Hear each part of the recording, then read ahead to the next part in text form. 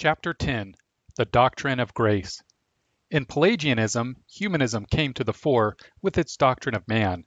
Pelagius frankly and plainly asserted the plenary ability of man to live without sin. I say that man is able to be without sin, and that he is able to keep the commandments of God. Pelagius held, first, that all might be sinless if they choose, and many had been so. Second, each man is born without any impediment or entailment of sin or moral weakness from Adam or his ancestors. Third, man therefore has no need for divine grace in overcoming sin.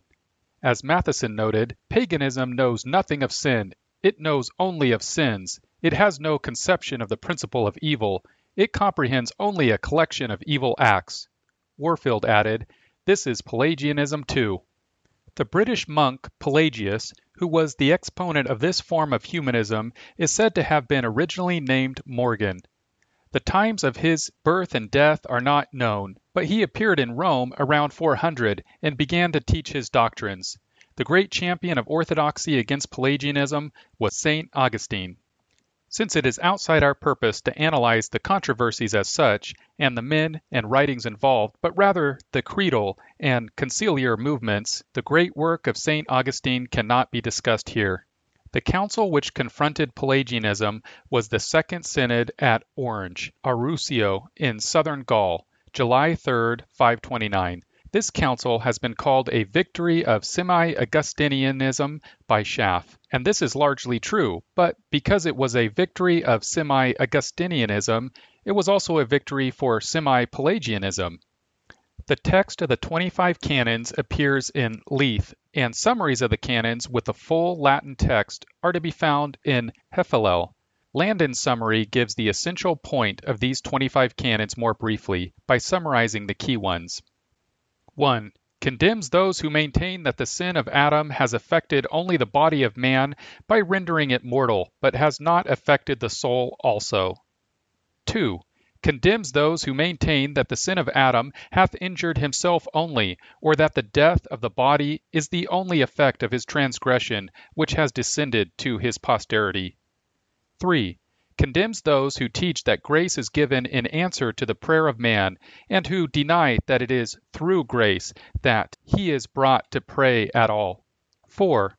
Condemns those who teach that God waits for our wish before purifying us from sin, and that he does not by his Spirit give us the wish to be purified. 5. Condemns those who maintain that the act of faith, by which we believe in him who justifieth, is not the work of grace, but that we are capable of doing so ourselves. 6. Condemns those who maintain that man can think or do anything good, as far as his salvation is concerned, without grace.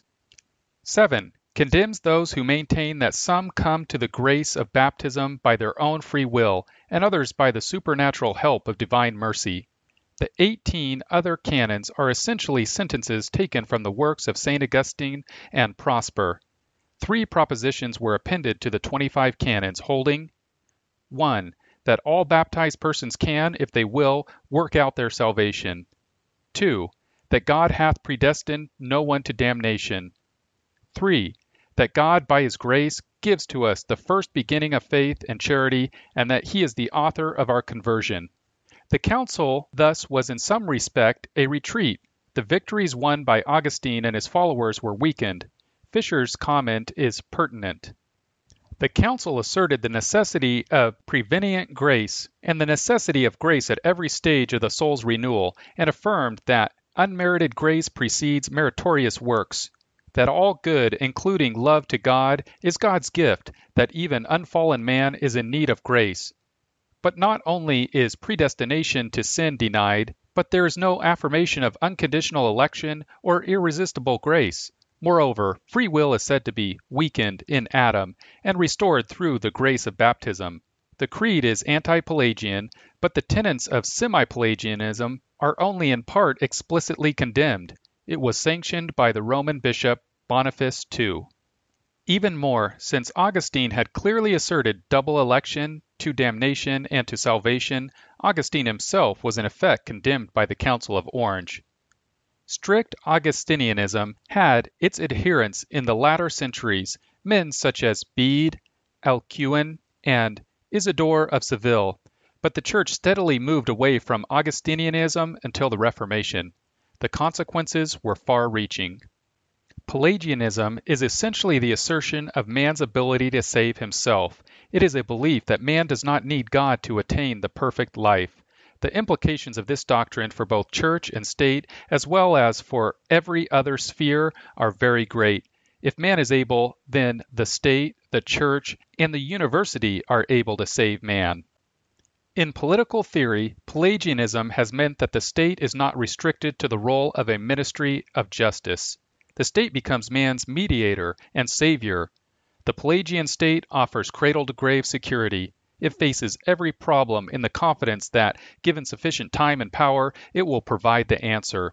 The Pelagian state is confident that it can abolish sickness and disease, poverty and hunger, crime and lawlessness, and through nationalized science, possibly even death itself.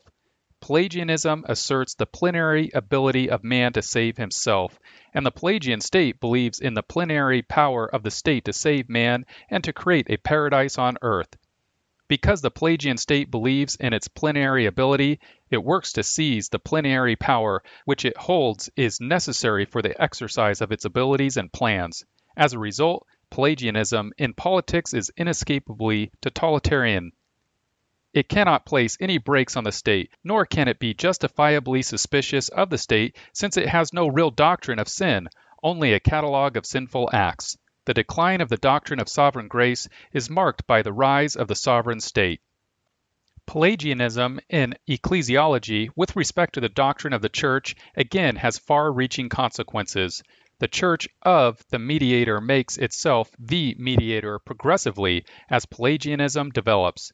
The authority and sovereignty which properly belong to Christ begin to accrue to the Pelagian Church, and the infallibility of Christ and his inscriptured word are progressively transferred to the Church. The Pelagian Church weakens the dependence of men on God and his grace and increases their dependence on the institution of the Church.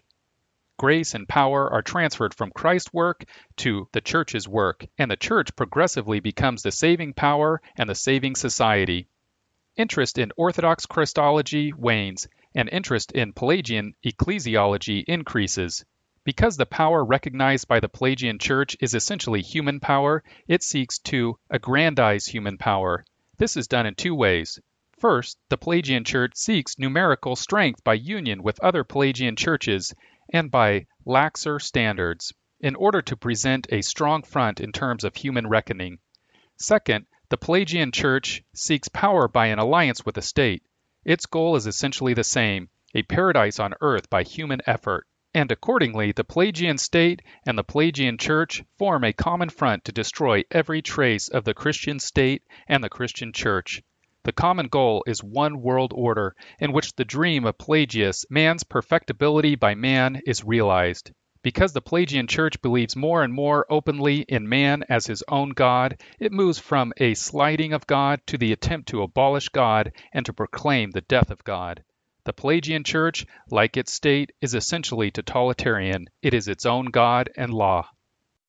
Pelagianism is no less apparent in the academy than it is in the church and state. Education today is largely applied Pelagianism. Education in this perspective becomes a program of salvation. Through education, all man's problems will be solved. Knowledge is power, and the educator is thus the key to the social regeneration of man. The Pelagian school sees ignorance, not sin, as man's basic handicap and problem, and accordingly it seeks to remove this impediment. Man must be awakened out of his ignorance to the vast world of his potentialities. The school is the institution whereby man can enter into his godlike powers and master himself and the world. The Pelagian school is thus hostile to the Christian state and the Christian church no less than to the Christian school, and it seeks their destruction. By alliance with the Pelagian state and church, it works to create paradise on earth. But Pelagianism infects every sphere. The artist believes in the regenerating power of the aesthetic experience. The Pelagian women come to believe in the power of their sex to save mankind, and feminism is the result. The economists have plans whereby monetary trickery will create perpetual prosperity and so on. Plenary ability means plenary planning, plenary controls, and plenary tyrants and tyranny. The social and historical consequences of Pelagianism have always been disastrous. In the name of exalting man, man is debased by these planners. The doctrine of the sovereign grace alone provides a bulwark for liberty, for sovereign grace, faithfully believed and applied, means also a sovereign restraint upon man's pretensions. To God alone belongs dominion. Either God predestines or man and the state do. If God is not sovereign, the state will be. The foundations of liberty are laid with Augustinian materials. It is either Christ or the state. A man cannot have two masters or two saviors. The triumph of Pelagianism is always the enslavement of man. Even as subordinationism was a compromise which surrendered Orthodox Trinitarianism, even when closest to it, so the Council of Orange surrendered the doctrine of grace by compromising it. Even as it defended Augustinianism to a large degree, truth is exact and precise, and the slightest departure from the truth is the substantiation of falsity for truth. The long canons of Orange are on the whole excellent, but they are compromised by the element of error.